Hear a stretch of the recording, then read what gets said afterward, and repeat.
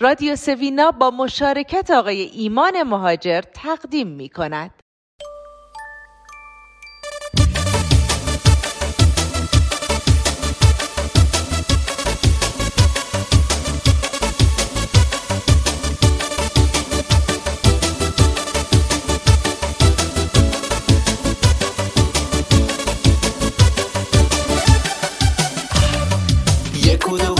یه گل زرنگ اینجا، خونه پر از صدای قشنگ آواز. رادیو سوینا اومده دوباره، گل کوچیکم شروع شده برنامت باز.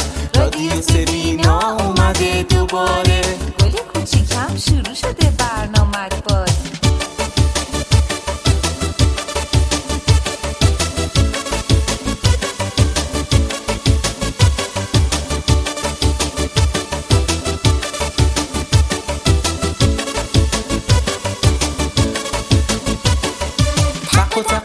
کیه که به در میزنه، میاد و به جمعه عصر سر میزنه.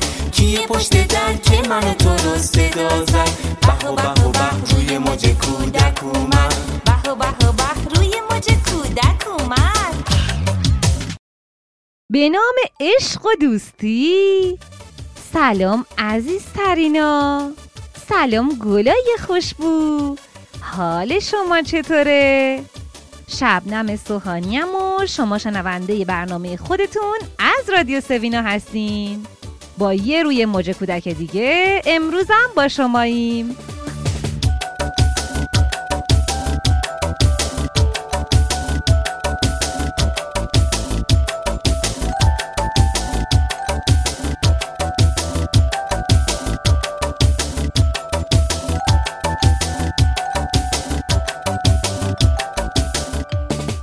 هفته پیش با هم قسمت دوم کتاب باخانمان رو شنیدیم. پرین که برای ادامه سفر و مداوای مادرش نیاز به پول بیشتری داشت، تصمیم میگیره گاری و خرش رو بفروشه، دکتر رو پیش مادرش بیاره و براش جای بهتری رو آماده بکنه تا اون خوب بشه. تو تموم این داستان بچه ها پرین سختی و آسونی، ناامیدی و امید، ناراحتی و خوشحالی رو تجربه میکنه. اما اون دختر پرتلاش، باهوش و زرنگیه و در آخر رنگ خوشبختی و زندگی خوب رو میبینه. با هم قسمت سوم این داستان رو میشنویم.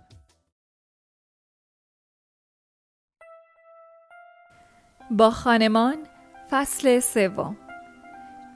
شب بسیار سختی به بیمار گذشت. پرین که با لباس کنار مادرش خوابیده و شال او را به جای متکا چنبره کرده و زیر سرش گذاشته بود، چند بار مجبور شد برخیزد و از چاه حیات آب تازه بیاورد و گلوی بیمار را تر کند. مریض از گرمی تب میسوخت و رنج میبرد. برعکس در سپیده دم که هوای پاریس همیشه سرد و گزنده است، لرز شدیدی بر او عارض شد و پرین به ناچار شال، یعنی تنها روپوش نسبتاً گرمی را که در اختیار داشت، روی مادرش انداخت. طفلک با اینکه می‌خواست هرچه زودتر به سراغ پزشکی برود و او را به بالین مادرش بیاورد، ولی چون پزشکی نمی‌شناخت، ناچار صبر کرد تا حب نمک بیدار شود و از او بپرسد. از قضا او طبیب خوبی را می شناخت که با کالسکه به عیادت بیمارانش می رفت و دکتر ساندریه نام داشت. پرین با نشانه های دقیقی که از حب نمک گرفت خیلی زود توانست مطب دکتر را پیدا کند، ولی او که خانه اش نیز در همانجا بود هنوز بیدار نشده بود. ناچار پرین مدتی در کوچه ولگشت و به تماشای عده‌ای که در حیاط استبلی مشغول بستن اسب‌ها به درشکه بودند معطل شد. فکر این که با دیدن سر و وضع فقیرانه او چنین پزشک معتبری حاضر نشود به عیادت مادرش بیاید، یا اگر هم بیاید عیادت از بیمار در آن گاری قراضه چقدر زشت و ناراحت کننده خواهد بود، آزارش میداد. برای حق و زحمه دکتر هم نگران بود و گرچه حب نمک گفته بود که دکتر ساندریه وقتی به عیادت بیماری می رود معمولاً 40 سو می گیرد و او 40 سو را در جیبش حاضر کرده بود که پیش به دکتر بدهد، ولی از آن می ترسید که دکتر بیشتر از آن بخواهد. از همه اینها گذشته مطمئن نبود که دکتر بتواند مادرش را خوب کند. سپس کوشید تا همه این نگرانی ها را از خود دور کند. در مورد نیامدن دکتر فکر کرد که پزشک همین که پولش را بگیرد خواهد آمد و کاری به سر و وضع فقیرانه بیمارش نخواهد داشت. عیادت در گاری هم مهم نیست، چنانکه در زمان بیماری پدرش هم پزشکی به عیادت او به داخل همین گاری عجیب آمده بود، با این تفاوت که دیدار در یک منطقه کوهستانی بیگانه صورت گرفته بود و طبیب نیز ریخت و قیافه جادوگران را داشت و در واقع دلاک بود، نه پزشک حسابی. نگرانی از مداوا نشدن مادرش نیز بی خود بود، چون بر فرض هم خوب نمیشد، لااقل دردش تسکین می‌یافت و چنان حال مساعدی پیدا می‌کرد که خودشان را به مقصد برسانند. پرین در این فکرها بود که دید کالسکه کوچکی آمد و جلوی خانه دکتر ایستاد. اتاق کالسکه زرد رنگ بود و اسب چاق و درشتی از آنها که در کشاورزی به کار می‌روند به آن بسته بود. کمی بعد دکتر که مرد چاق شکم گنده‌ای بود و صورت سرخ برافروخته با ریش جوگندمی داشت، از در خانه بیرون آمد و به سمت کالسکه رفت. پیش از اینکه سوار شود، پرین جلو رفت و حرفش را به او زد. دکتر سری تکان داد و گفت: شانگیو؟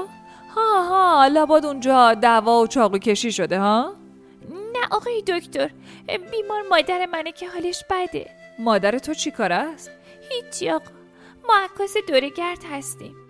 دکتر پا روی پله کالسکه گذاشت و میخواست سوار شود که پرین فعلا 40 سو پول آماده کرده را به طرف او پیش برد و گفت: بفرمایید آقای دکتر، ما حق و زحمه شما رو میتونیم بپردازیم. دکتر نگاهی به پولهای دست پرین کرد و گفت: خب پس باید 3 فرانک بدهی. پرین 20 سوی دیگر به پولش افزود و داد. دکتر پولها را در جیب گذاشت و گفت: بسیار خوب، تو برو، من تا 1 روبه دیگه بر بالین مادرت خواهم بود. پرین از شادی اینکه چنین خبر خوشی را برای مادرش خواهد برد تا شانگیو دوید.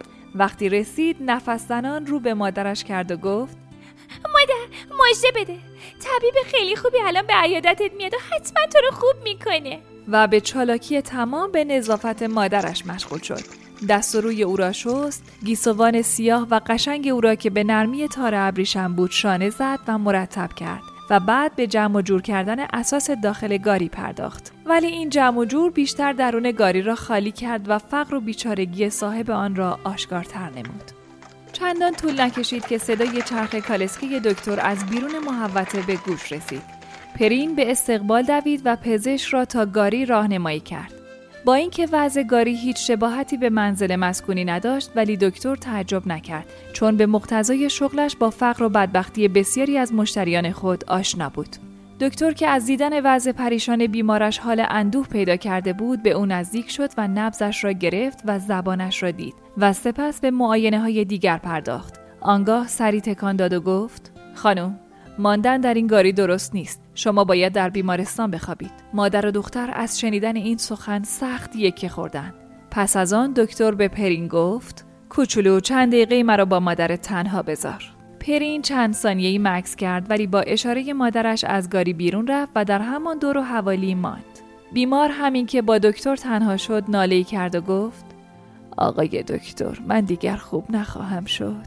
که میگویید خوب نمیشوید. شما احتیاج به پرستاری و مداوای مرتب دارید که در این گاری میسر نیست. در بیمارستان دخترم میتواند با من باشد؟ نه، فقط میتواند روزهای 5 شنبه و 1 شنبه به دیدن شما بیاید. وای، او تنها در شهر پاریس چه خواهد شد و بی من چه بر او خواهد گذشت؟ پس اگر بنا باشد بمیرم، بهتر است که دستم در دست دخترم باشد. به هر صورت نمی شود شما را در این گاری گذاشت. سرمای شبانه برای شما کشنده است. باید اتاقی تهیه کنید که شبها گرم و محفوظ باشد. لابد صاحب این کاروانسرا اتاق خالی هم دارد و به نظرم گران هم نگیرد. تنها اتاق هم کافی نیست. باید دوا داشته باشید، غذای مناسب داشته باشید و از شما پرستاری بشود. انشالله که خوب بشوید و همه اینها تو بیمارستان بهتر میسره. سپس دکتر پرین را صدا زد، یادداشتی از جیب خود بیرون آورد و نسخه‌ای نوشت و گفت: بیا دختر جان، این نسخه رو به داروخانه نزدیک کلیسا ببر و دواها رو بگیر. بسته شماره 1 همین الان میدی به مریض بخوره. شربت شماره 2 رو ساعت بهش میخورونی. سومی هم یه بطری شربت گنگن است که باید با غذا به بیمار بدی. غذا بیشتر سوپ جوجه و کباب باشه. امشب باز برمیگردم. و راه افتاد که برود. پرین به دنبال او دوید و پرسید: راستی آقای دکتر، حال مادرم خیلی بده. سعی کن اونو راضی کنی که تو بیمارستان بخوابه. شما نمیتونید معالجش کنید؟ چرا؟ ولی برای مداوای مریض تنها دکتر کافی نیست. پرستاری مرتب و غذا و دوا و اتاق گرم و تمیزم شرطه. مادرت برای خاطر تو حاضر نیست به بیمارستان بره و من میدونم که دختر زرنگ و باهوشی مثل تو این شهر تنها هم باشه طوری نمیشه. دکتر که رفت، پرین به داخل گاری برگشت تا با اجازه مادرش به داروخانه برود. افسوس که موجودی پولشان برای خرید داروها کافی نشد. داروفروش برای 13 سو که پرین کم آورده بود به او گفت: چون شربت گنگن فوری نیست، فعلا بسته‌های گرد و شربت را که دوای اصلیه بهت میدم. قیمت اونا از 3 فرانک و 50 سانتیم بیشتر نمیشه. پرین با دواها یک جوجه هم خرید و به خانه برگشت تا سوپی هم برای مادرش بپزد. هر دو خوشحال به نظر می رسیدند. به خصوص پرین که امیدوار بود پزشک مادرش را خوب خواهد کرد، چون قول داده بود و اظهار یأس هم نکرده بود. طبیب اخلاقاً وظیفه دارد به بیمار راست بگوید و دلیل نداشت که این طبیب ایشان را گول زده باشد. به راستی که امید چه داروی شفابخشی است، چه اشتها آور است. بیمار که از 2 روز قبل نتوانسته بود چیزی بخورد، اکنون نصف یک قرص نان را با سوپ جوجه خورد و چشمانش نوری پیدا کرد. پرین گفت: دیدی مادر، کم کم به اشتها میافتی. به هر حال هیجان عصبی بیمار اندکی تخفیف یافت و او احساس آرامش کرد. پرین از فرصت استفاده کرد تا برود و درباره فروش گاری و احیالاً پالیکار از حب نمک اطلاعاتی کسب کند.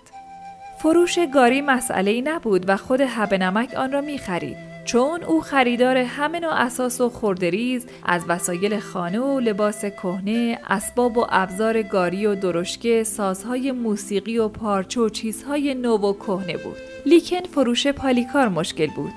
خود حب نمک به جز توله سگ‌های شیری مشتری حیوان دیگری نبود، ولی میگفت باید تا چهارشنبه که روز بازار مال فروشان است صبر کرد. شاید آن روز پالیکار را به قیمت خوبی در بازار بفروشد. به چهارشنبه هنوز چند روز مانده بود و پرین از فرط خوشبینی به خودش وعده میداد که مادرش تا پیش از آن روز نیروی پیدا خواهد کرد و قادر به حرکت خواهد شد.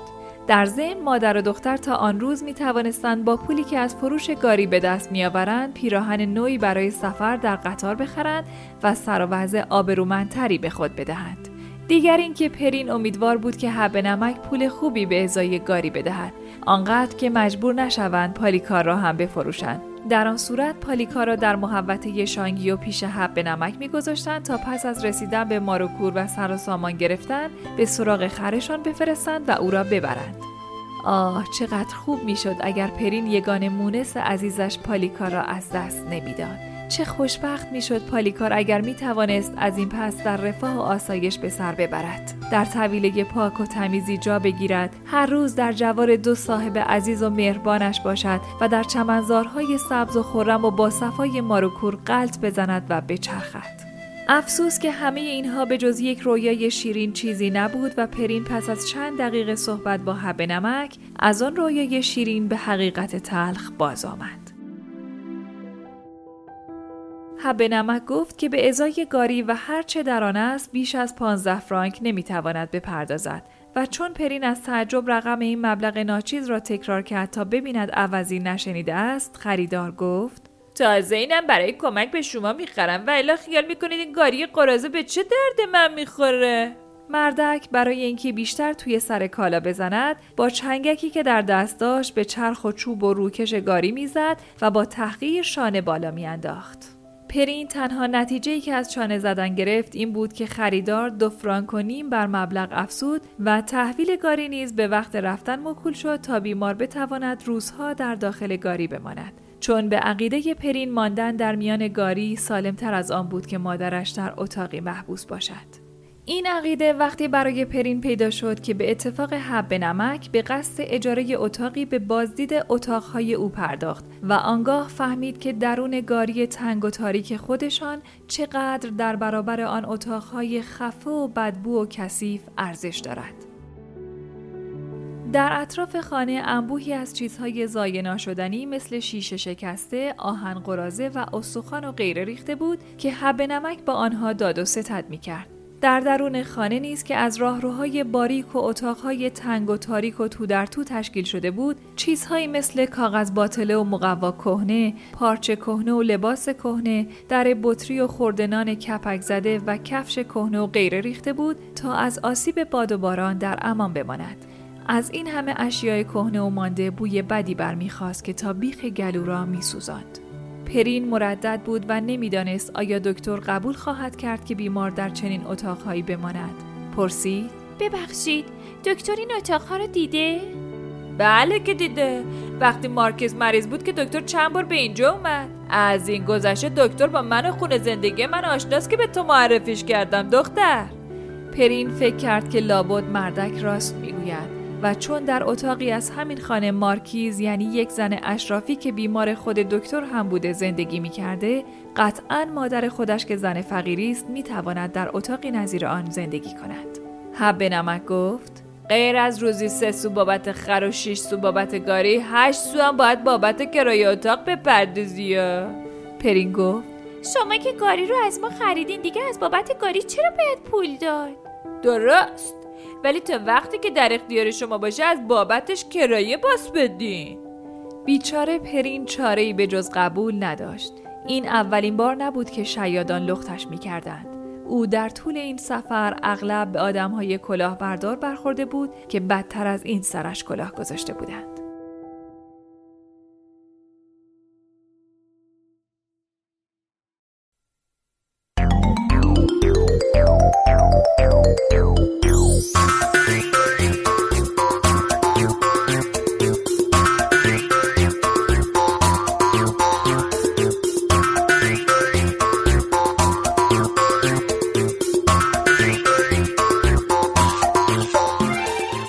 باغچه ها گل کاشتی، خنده رو لب گذاشتی، دیگه با من نکن قهر، این دفعه آشتی. خبردار، آی بچه های هوشیار، همیشه آشتی باشیم، کسی نبینه آزار. تو دوست خوب منی، دل منو نشکنی، دنیا قشنگ نمیشه با کینه و دشمنی. پر پرنده، آشتی و شعر و خنده، با هیچ کسی نکن قهر تا تو بشی برنده.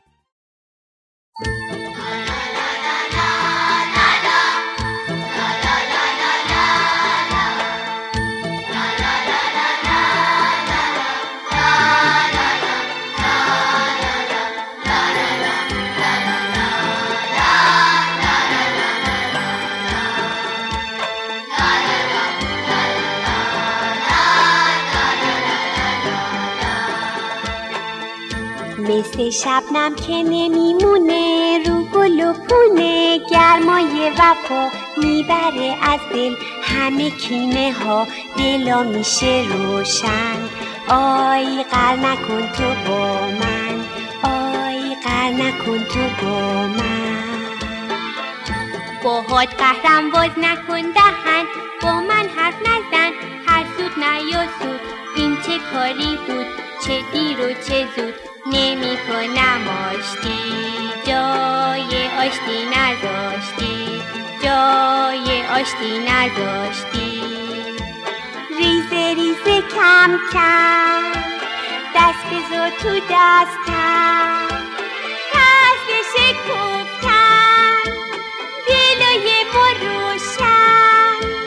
الله کلنگ رنگ و برنگ، گل و گلدونه، نعنا و پونه، آشتی کنونه، دلا میشه روشن. آی قر نکن تو با من، آی قر نکن تو با من. چرا ز هم رنجیدن، به باغ آشتی گل چیدن، گل گفتن، گل شنیدن، دست به دست هم رقصیدن. همو مکمور چه داره، بشین و پاشو خنده داره. اتل متل تو طوله، گاب حسن چجوره. امو زنجیر باب، زنجیر منو بافتی.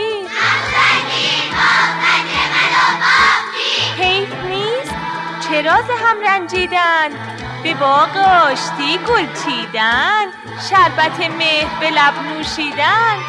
معلم درس وفا، معلم نازنین ما، با عشق و شور و غمخواری از جون و از دل کنار ما. معلم درس وفا، معلم نازنین ما، با عشق و شور و غمخواری از جون و از دل کنار ما. چراغ راه معلم ما، یار و همراه معلم ما. چراغ راه معلم ما، یار و همراه معلم ما. الا بلند رنگ و بارنگ، گل و گلدونه، نعنا و خونه، آشتی کنونه، گنجیش که میخونه. تیک تیک چشات مهربونه، تیک تیک به یادم میمونه.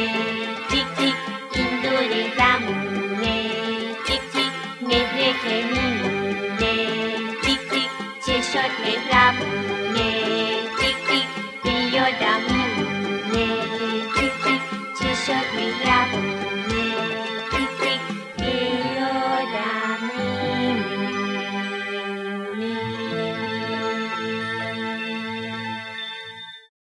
دوست عزیز و خوبم، برنامه این هفته هم تموم شد. امیدوارم که خنده سهم همیشگی تو زندگی باشه. مراقب خودت باش. مثل همیشه میگم که خیلی دوستت دارم. تا برنامه بعدی، خدای مهربونی یار و نگهدارت باشه.